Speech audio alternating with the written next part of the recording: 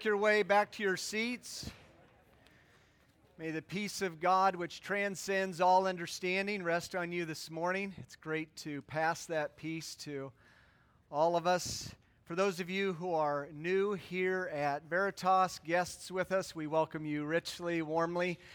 You should have received a bulletin that looks like this. In the bulletin, you will see a contact card. If you could just fill that out and just make it easy, give it to me after the service. I'll make sure that it gets to the leaders who take care of that. And it's just our way of registering your visit, and it's our way of following up in hopefully a helpful and loving way. Today we're going to be in the Bible, surprise, surprise, but a lot of the Bible. And so if you did not bring your Bible, or if you do not have a Bible, there's a gift for you. It's this Bible that's white, and it's in the benches at the inside part. Please grab one and turn to 566. And we're going to be looking at Galatians chapter 4, verses 21 through 31. In Galatians chapter 4, verses 21 through 31, the Apostle Paul does something epic. He takes approximately 23 chapters of the Old Testament and condenses it into 11 verses. And so this is going to be a difficult text to preach, and perhaps a difficult text to listen to and enter into. And so you're going to have your Bibles. So if you don't have one, please grab the white one. If they're all gone, which I don't think they will be, look on to someone, because we're going to be going back into the Old Testament and gaining ascendancy and traction to the New Testament, and hopefully all of this will make sense to you at the end. And so, if we have our Bibles, go ahead and turn with me to Galatians chapter 4, verses 21 through 31. I'll wait till you have that dialed up or turned to, and then you can just smile at me if you're there. There's 1, 2, 3, 4, 5, 6. It's starting to pop. Okay, so why don't we go ahead and stand, and we'll be in Galatians chapter 4, verses 21 through 31. Let's pay attention with reverence to God's holy word that's His voice by the Spirit to us this morning. Verse 21 reads, "Tell me, you who desire to be under the law, do you not listen to the law? For it is written that Abraham had 2 sons, one by a slave woman and one by a free woman. But the son of the slave was born according to the flesh, while the son of the free woman was born through promise. Now, this may be interpreted allegorically. These women are 2 covenants. One is from Mount Sinai, bearing children for slavery. She is Hagar. Now, Hagar is Mount Sinai in Arabia.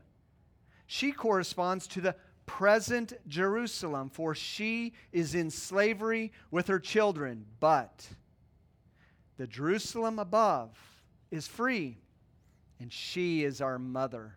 For it is written, 'Rejoice, O barren one who does not bear. Break forth and cry aloud, you who are not in labor.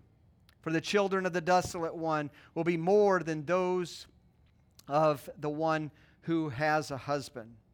Now you, brothers and sisters, like Isaac, are children of promise. But just as at that time he was born according to the flesh, persecuted him who was born according to the Spirit, so also it is now. But what does the Scripture say? Cast out the slave woman and her son, for the son of the slave woman shall not inherit with the son of the free woman. So, brothers, we are not children of the slave, but of the free woman. For freedom Christ has set us free.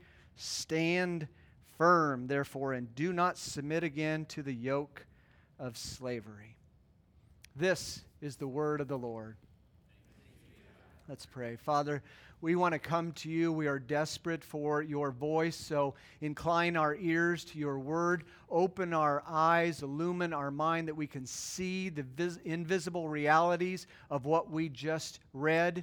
May we not merely spectate, but move into this storyline and participate in a way that will truly transform our minds, that will truly transform our lives, that will truly transform Veritas, that will truly transform East Dayton. For the sake of your great reputation, we lay this plea before you in Christ's name. And all of God's people said, amen. You may be seated. Like I said, this morning's message is difficult to preach, and it might be difficult to understand. And this difficulty comes, I would say, in two directions. On the one hand, it might be difficult to understand, because this is called biblical theology. This is going to be interpreted allegorically. And so you might not be used to that type of genre or type of writing. And the Apostle Paul is going way, way back into Genesis 12 and moving his readership up into the 8th century BC with Isaiah.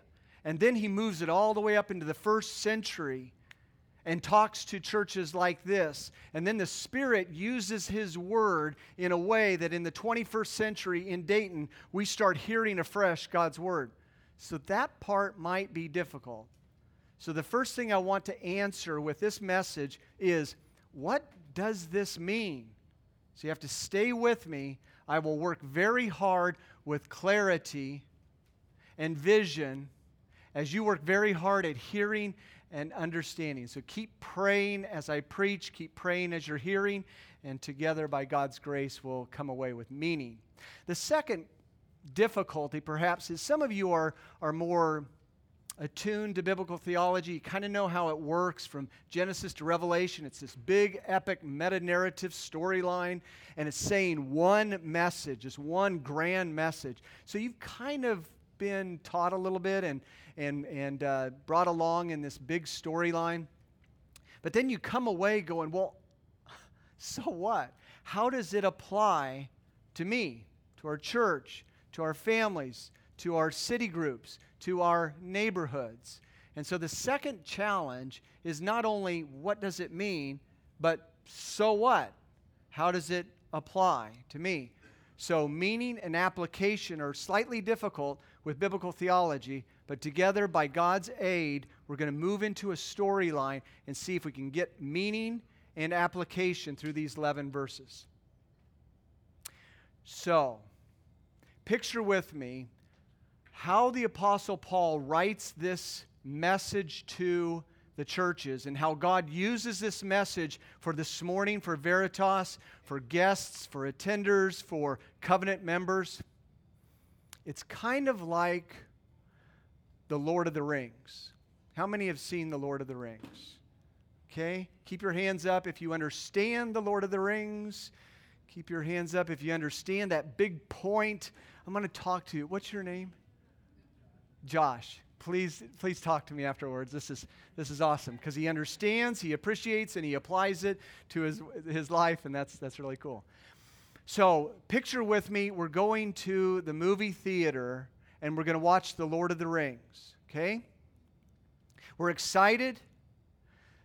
We don't quite understand the storyline, but we're all going to get together, and we go into the movie theater. Now, what do we find in the movie theater? We find a place in which we are seated in very soft, large chairs or seats. And these large, soft chairs are to diminish distractions, right? And then we are to diminish noise in this room. And right before us, the only thing we can see is this massive silver screen. And now it happens. The lights start going down, and now we're in pitch blackness. No sound, and then the screen opens up. And what happens here is a movie room is transformed into a mother's womb, and we are midwifed into a brand new world. That's how movie works on us, right?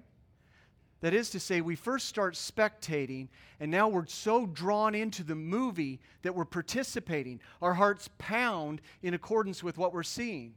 Fear at times, cheer at times, uncertainty, and then we move into clarity, and now we're participating in a brand new world. We were in darkness, and we were drawn into this brand new light of this world. And if we get in there, now we start participating, and then when it's over, we are caught in the point of this epic, and we move out into this other world. With that in our imagination, thrumming, this is where I'm going to live the rest of my life. So it is, in a sense, with Galatians chapter 4, verses 11 through 21 through 31. The way allegory works on our hearts is that writers of the Bible look back on other writers in the past, and they start seeing patterns. They start seeing similarities, repeats, and they start understanding that these patterns are developing into a template or a paradigm, something that they now start seeing in a brand new way as fulfilled in Christ. So previous authors are writing with an aim towards the fulfillment. They are historic figures, historic places, real life situations, but God, writing this whole history, this whole epic, is designing these people and these places to point the reader forward in an escalating fashion of meaning, so that it gets bigger and better and bigger and better until Christ comes upon the scene and all of this Old Testament is fulfilled in one person, Jesus Christ. That's called typology or allegory, as we're going to read. So to stay on the rails as we start moving into this, just be asking the question, when we're looking at something in Genesis, when we're looking at something in Isaiah, ask yourself the question, what is this typical of? This is typical of a thing that God does, and it's typical of a thing that happens to God's people. Okay? You put those two together and you have typology. So, typically speaking, what is the thing God does? You start reading the Old Testament, you start seeing it. And what typically happens to God's people, and that typological understanding grows and grows until you get to the New Testament, and then there is a fruition or a fullness or a completion. It's in Christ, and all of God's people in Christ are experiencing something that Christ has purchased on the cross and has displayed for His people to grow in and multiply.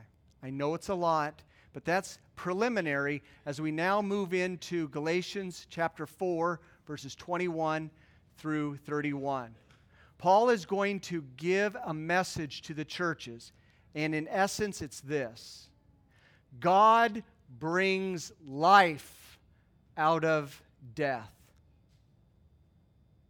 And this true life, this vitality, this vim and vigor is the true church, existing on promise and not human achievement. That's the idea. That's the storyline. If it's too long for us right now, just shrink it down to those few words. God brings life out of death. And you look at the storyline of the Bible, and there it is, all over the place. He brings salvation out of judgment. He brings life out of death. And he goes on and on and on until the ultimate, where he brings life out of a grave and brings forth life to a bunch of dead people like us. So let's take a look at how he does that. He does it in three kind of ways or steps or stages. First, he displays the picture. That's why I got this movie idea here. So we're seated, the lights are down, and camera's on, and now Paul in verses 21 through 23 is displaying a picture. And then as we get closer into that picture, he now, in verses 24 through 27, develops this principle in this picture. Okay? And then as we're caught in this picture, he will end it in verse 28 through 30, right around there, with the point of this picture. So displaying the picture, developing the principle, and then declaring the point will be kind of the flow for this morning. And we haven't even started. So let's move into verses 21 through 23. And Paul here is communicating God brings life out of death first by displaying the picture. Now he does this in Genesis through two women. So everyone have their Bibles? We're going to enter into the storyline now, and I want you to pay close attention to the story as it unfolds. Perhaps you can see us on a journey through 11 chapters, and there's 6 scenic points that we'll get out, and we'll look at something, and then we'll get back in, and we'll keep moving from Genesis 12 to 21. So if you have your Bibles, turn back with me to Genesis chapter 12, and we'll begin to view this epic storyline with the Abrahamic covenant. Genesis chapter 12, it reads, "Now the Lord said to Abram, 'Go from your country and your kindred and your father's house to the land that I will show you, and I will make of you a great nation, and I will bless you and make your name great, so that you will be a blessing. And I will bless those who bless you, and him who dishonors you I will curse. And in you all the families of the earth shall be blessed.'" If you're thinking about Genesis, you might even be going back to Genesis 1, 27 and 28 with Adam and Eve and blessing and multiplying and filling the earth with image bearers of the radiance of God's glory. All through this dark world, there's pockets of light and life that are popping and populating throughout this whole world. And now we see in Abraham that in Abraham, somehow, some way, the whole world, all the families, don't think nuclear family per se, but clans or little societies or something, these pockets will be blessed by the Lord and will multiply throughout the whole earth. That went to Abraham, and that's known as the Abrahamic covenant, to be fruitful and multiply and fill the earth with God's blessings that will radiate back to him the radiance of his worth. The type of thing that God does and the type of thing that happens to God's people is starting to be seen in Genesis chapter 12, verses 1 through 3. Now, let's get back in the car and let's move through. And the next scenic point, we'll see it in chapter 15, verses 1 and 2. Chapter 15 of Genesis, verses 1 and 2, we read, "After these things, the word of the Lord came to Abram in a vision." Now remember, he's already given him this promise that just snaps his synapse. He cannot quite understand that promise. And he says, "Fear not, Abram, for I am your shield, your reward shall be very great." But, anytime you come across the word "but" like this, you know you're right at that hinge, and the conflict is starting to develop in the storyline. He says, "But," Abraham said, "O Lord God, what will you give me? For I continue childless, and the heir of my house is Eliezer of Damascus." Abram said, "Behold, you have given me no offspring." This promise is going to be fulfilled in this seed or this offspring that's going to be going through the whole Old Testament. And Abraham's saying, "You have not given me anything." He's starting to waver in doubt over the precious promise. And the Lord gives him a command. "Don't fear, trust me, for your reward is going to be great." jump back in the car. Let's move through this storyline and jump out to the next scenic point, which is chapter 16, verses 1 and 2. And we read, "Now Sarai," that's his wife, Abram's wife, "had borne him no children." If you're accustomed to highlighting or underlining in your Bibles, this one is kind of a big one, so you highlight that one. "She had a female Egyptian servant whose name was Hagar. And Sarai said to Abram, 'Behold now, the Lord has prevented me from bearing children. Go in to my servant. It may be that I shall obtain children by her.' And Abram listened to the voice of Sarai." Echoes of Genesis 3, Eve's voice kind of thing. He listened and went that direction. This is showing us that Sarah is starting to be done with this promise that we saw in Genesis chapter 12. She is at the end of this thing called walk by faith, trusting in, and now she starts planning and conniving what we are going to call plan B. She's waited a long time, she's childless, and she still hears this, "You will give Abraham a child, and through the child all the families of the earth will be blessed." And she's starting to say, "I'm getting pretty old. This is looking bizarre to me. This is not going to happen." Therefore, she takes matters into her own hands. Through human achievement, she's going to bring forth plan B. Abram goes, "Oh, I guess that's a pretty good idea." And he goes off with Hagar, and they get a son whose name is Ishmael. And now, here it is, plan B. Perhaps God will work through His promise plus human achievement that will end in blessings for us and for the families of the entire world. And the Abrahamic covenant will be fulfilled. Okay. So now we need to get back into the car and start moving through this storyline again and jump out at another scenic point that's going to make sense, hopefully, of this story unfolding for us. And that's in chapter 17, verses 1 through 6.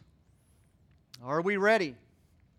"When Abram was 99 years old." That's pretty old. I was with a man the other day who was 102. And I was in his hospital room. And I kid you not, I was thinking about this morning.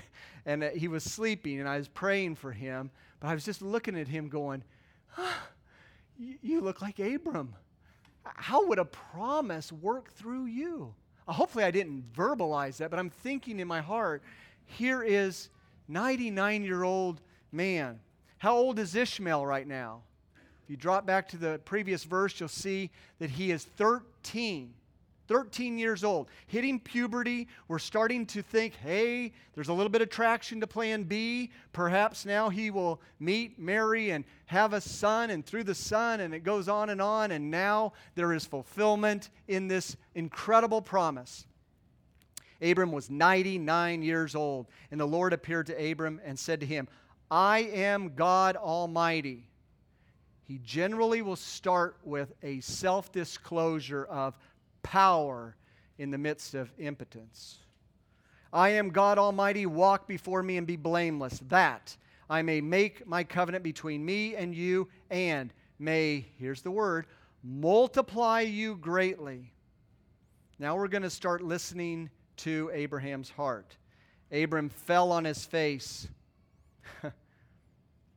And God said to him, "Behold, my covenant is with you, and you shall be a father of a multitude of nations. No longer shall your name be called Abram, but your name shall be called Abraham, for I have made you the father of a multitude of nations. I will make you exceedingly fruitful, and I will make you into nations, and kings shall come from you. Now, Yahweh, the God of all creation and redemption, is challenging his man here and saying, I am God Almighty. What's impossible to man is not impossible with me, for all things are possible with God. Even this 99-year-old man. And so he's speaking afresh the word of covenant, the word of promise into his life. And now drop down to 15 through 19 of chapter 17, and we read these words. And God said to Abraham, as for Sarai, your wife, you shall not call her name Sarai, but Sarah, which means princess. That shall be her name. I will bless her. And moreover, I will give you a son by her. And I will bless her, and she shall become nations. Kings of peoples shall come from her. Then Abraham fell on his face, laughed, and listened to his heart talk here. He said to himself, shall a child be born to a man who is 100 years old? Shall Sarah, who is 90 years old, bear a child? And Abraham said to God, always remember, the mouth speaks from that which fills the heart. And we hear his heart, and out of his lips, he hurls these words. Oh, here is Ishmael.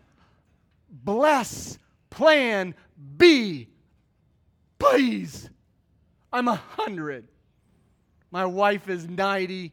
Please, this ain't going to work. And then you hear this thunderous, helpful word that some of us hate to hear from God, but he has our best interest at heart. He says, no. I'm not going to bless plan B. No. But, and then he unfolds once again the glorious reality of his promise. Sarah, your wife, shall bear you a son, and you shall call his name Isaac, which means laughter.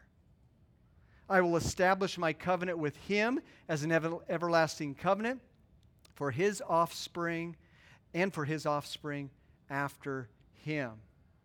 It's not plan B. It's not Ishmael. It's Isaac, who is laughter, joy, celebration.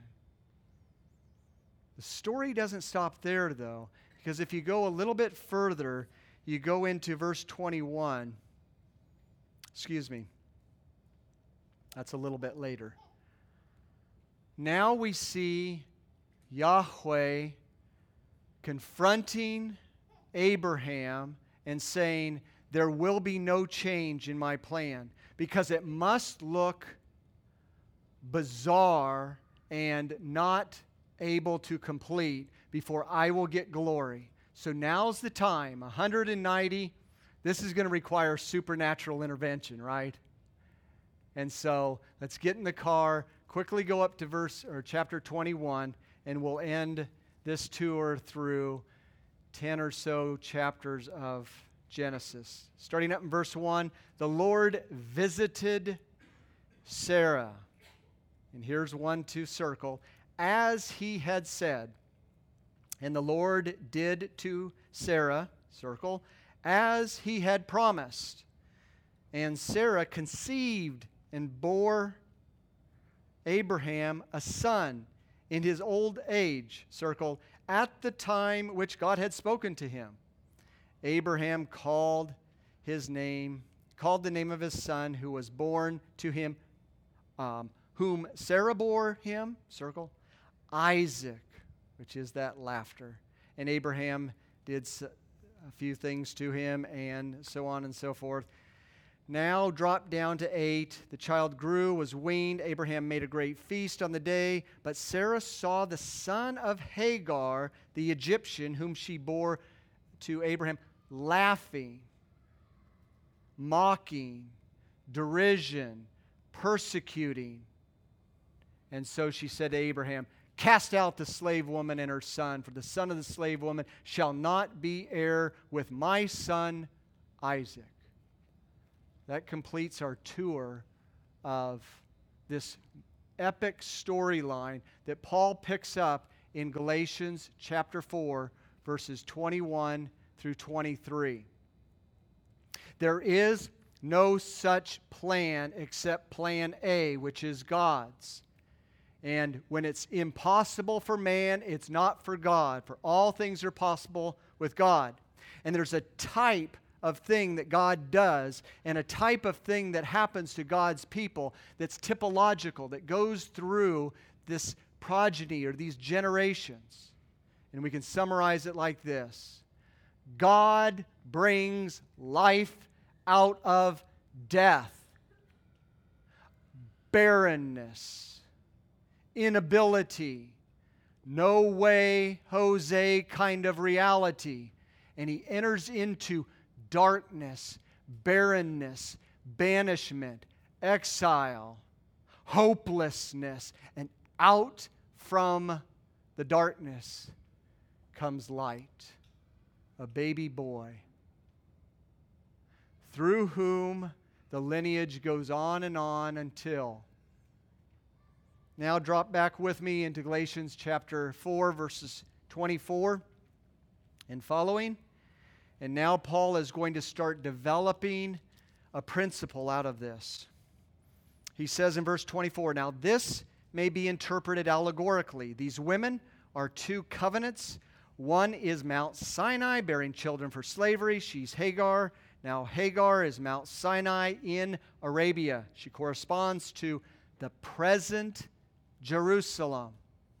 For she is in slavery with her children. But, the Jerusalem above is free, and she is our mother. For it is written, rejoice, O barren one who does not bear. Break forth and cry aloud, you who are not in labor. And so on and so on.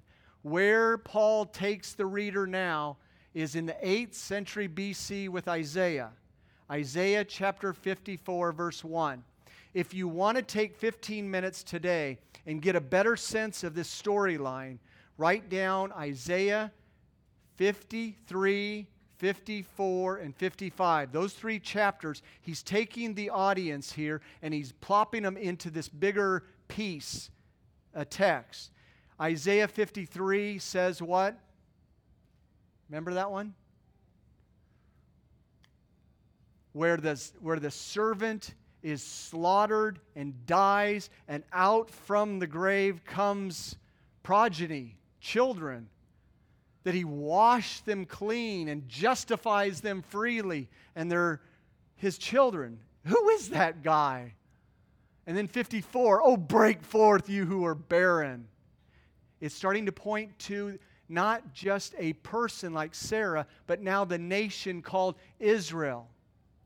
And then in 55, in chapter 55 of Isaiah, it's the great invitation that goes out. Oh, you who are thirsty, come and drink from me, and I will transform your barrenness into like a garden, like Eden, where there's much fruit.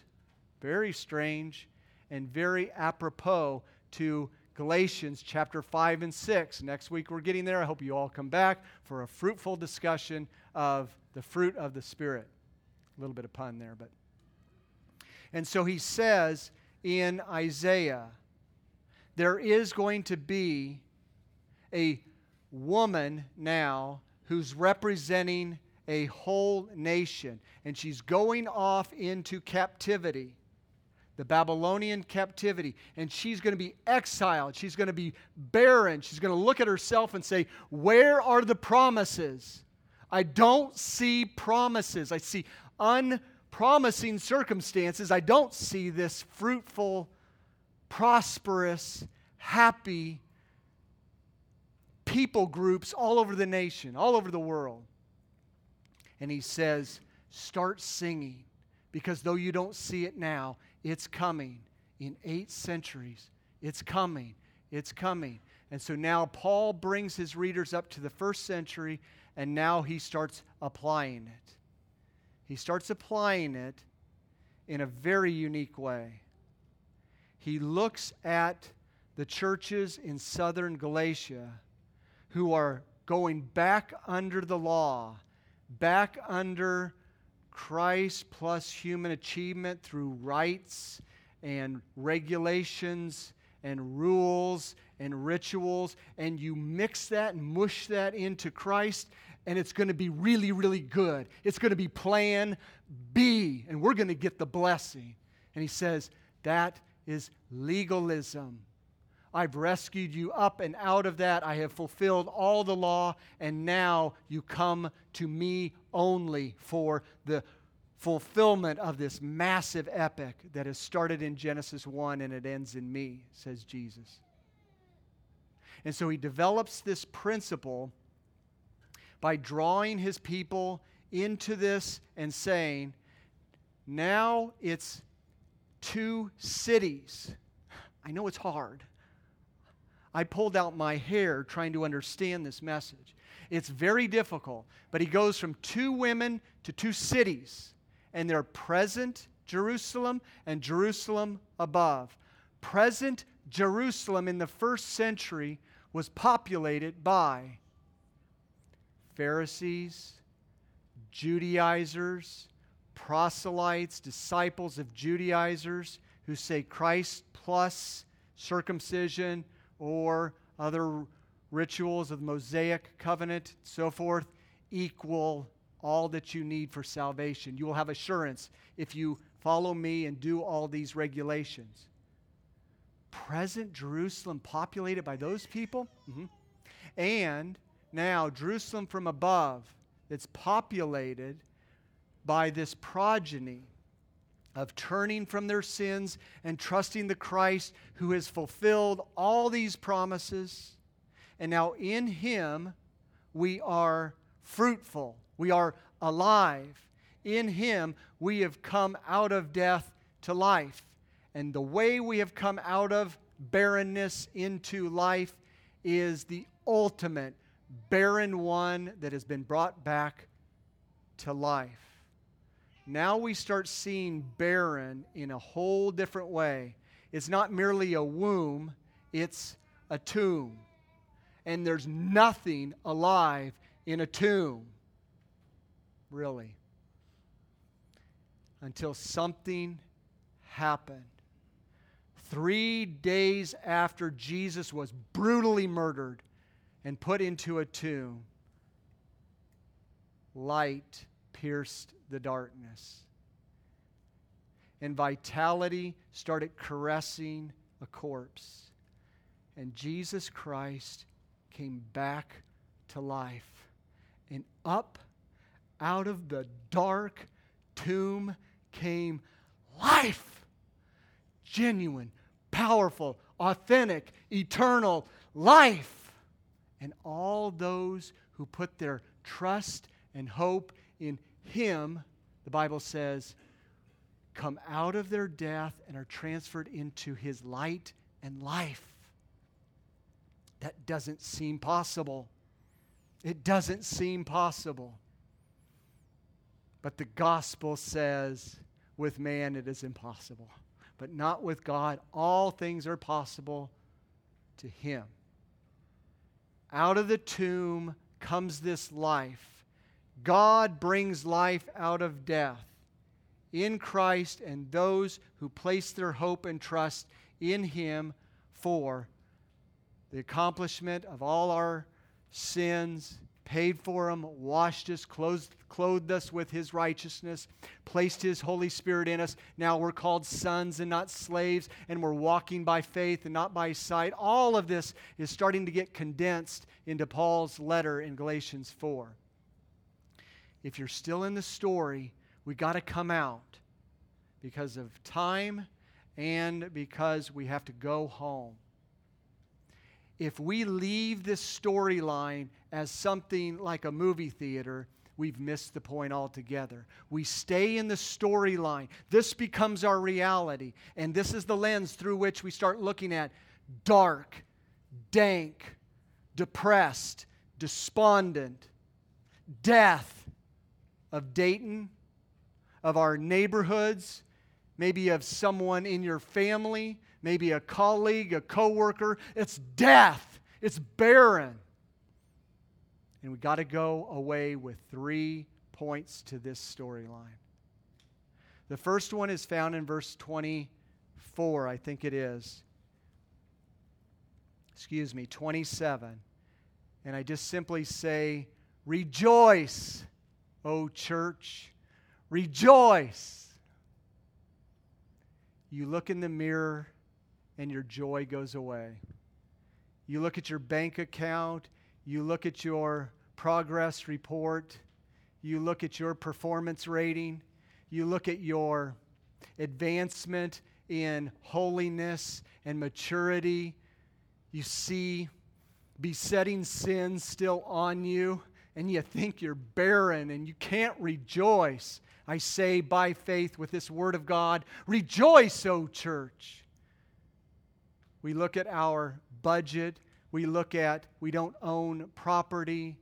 We don't see converts popping this way and that way and every way and populating Veritas. We see our surroundings dilapidated. Where's the joy in that? Oh, beloved, you're missing the storyline. Rejoice, O barren one, you who have borne no children. Keep your eyes and affections upon the fruitful one, the one out of the grave and alive. In him there is much joy and much fruitfulness, much progeny and much pleasure, right in Christ. Let us never waver in doubt over the precious and magnificent promise of God. As Abraham said, he was strengthened in faith and gave glory to God, and being fully persuaded that God had power to do what he promised. So number 1, joy in Jesus. Look away from your circumstances. Look away from unpromising plans and whatnot. Don't try a plan B. Just look to Christ and rest in him. Number 2, remove all legalism.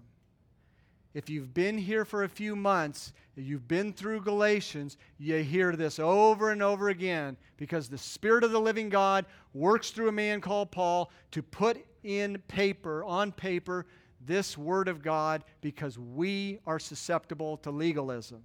And he's going to press it on us. So look at places in your own life where you say, Jesus is not enough.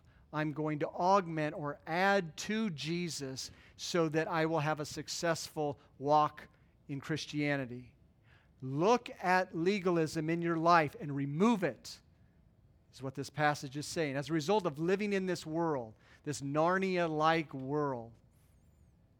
Also, we at Veritas must look at a church and remove all legalism. Now, here's where I think it gets really, really close to first century. When you hear, cast out the slave woman and her son, referring to whom? Judaizers and their disciples. So now, if there's ever anyone who comes in and starts purporting a message that's not the gospel, leaders will come to that person and help that person reorient and reconsider and come back to Christ in a brand new way. And if this person gets recalcitrant and hard and stubborn and starts moving more into the body, we have to move closer and closer and pray and try to persuade. And if there is a no, this is life, called legalism, then there is this thing called redemptive removal. Some of you might think of it as excommunication or church discipline. Cast out means we remove from the membership those who would pollute the body with this kind of teaching and activity, because we want to preserve the unity and the bond of peace. We want to preserve the purity of God's people, the local church. We've got to protect her. We've got to provide for her. And this passage is saying, remove all legalism. Point number 2. And lastly, remember your true identity. You see how he summarizes it in the last verse? So, and now he's going to remind us of our true identity. I read chapter 5, verse 1, because it kind of looks like it connects. Pastor Garrison, I think, will be preaching that passage, or someone's going to do it next week, and you'll hear it again. But he is saying, remember your true identity. It's not just that we have one Father. Judaizers said we are from Abraham, right? And we're true sons. It's whose mother do you have? It's from Sarah, not from Hagar. It's Isaac, not Ishmael. And the Judaizers went, oh, I guess I don't know what's going on. We are the true children of God, found in the true Isaac, the true Israel, the one that came out of barrenness into life.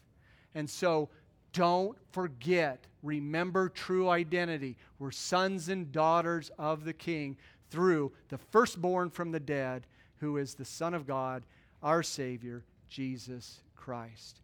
Allow this epic to transform your mind, to involve in your imagination, so that now you have a lens through which you can look at life and not get despondent, but grow in faith, hope, and love as a result of the gospel of the Lord Jesus Christ. Let's pray. Gracious Father, thank you for preserving 11 verses down through history so that we could read them and enter into them and think, ponder. Your word says, think upon these things and the Lord will give you understanding in all things. I pray for these precious people that you will help them ponder and participate in the glorious realities of Christ. Help us now as we open our eyes and get ready for the Lord's table, that we will understand symbolism, perhaps like never before, and take of Christ and participate in renewed ways in Jesus Christ and be refreshed today. And I pray it all in Jesus' name. Amen.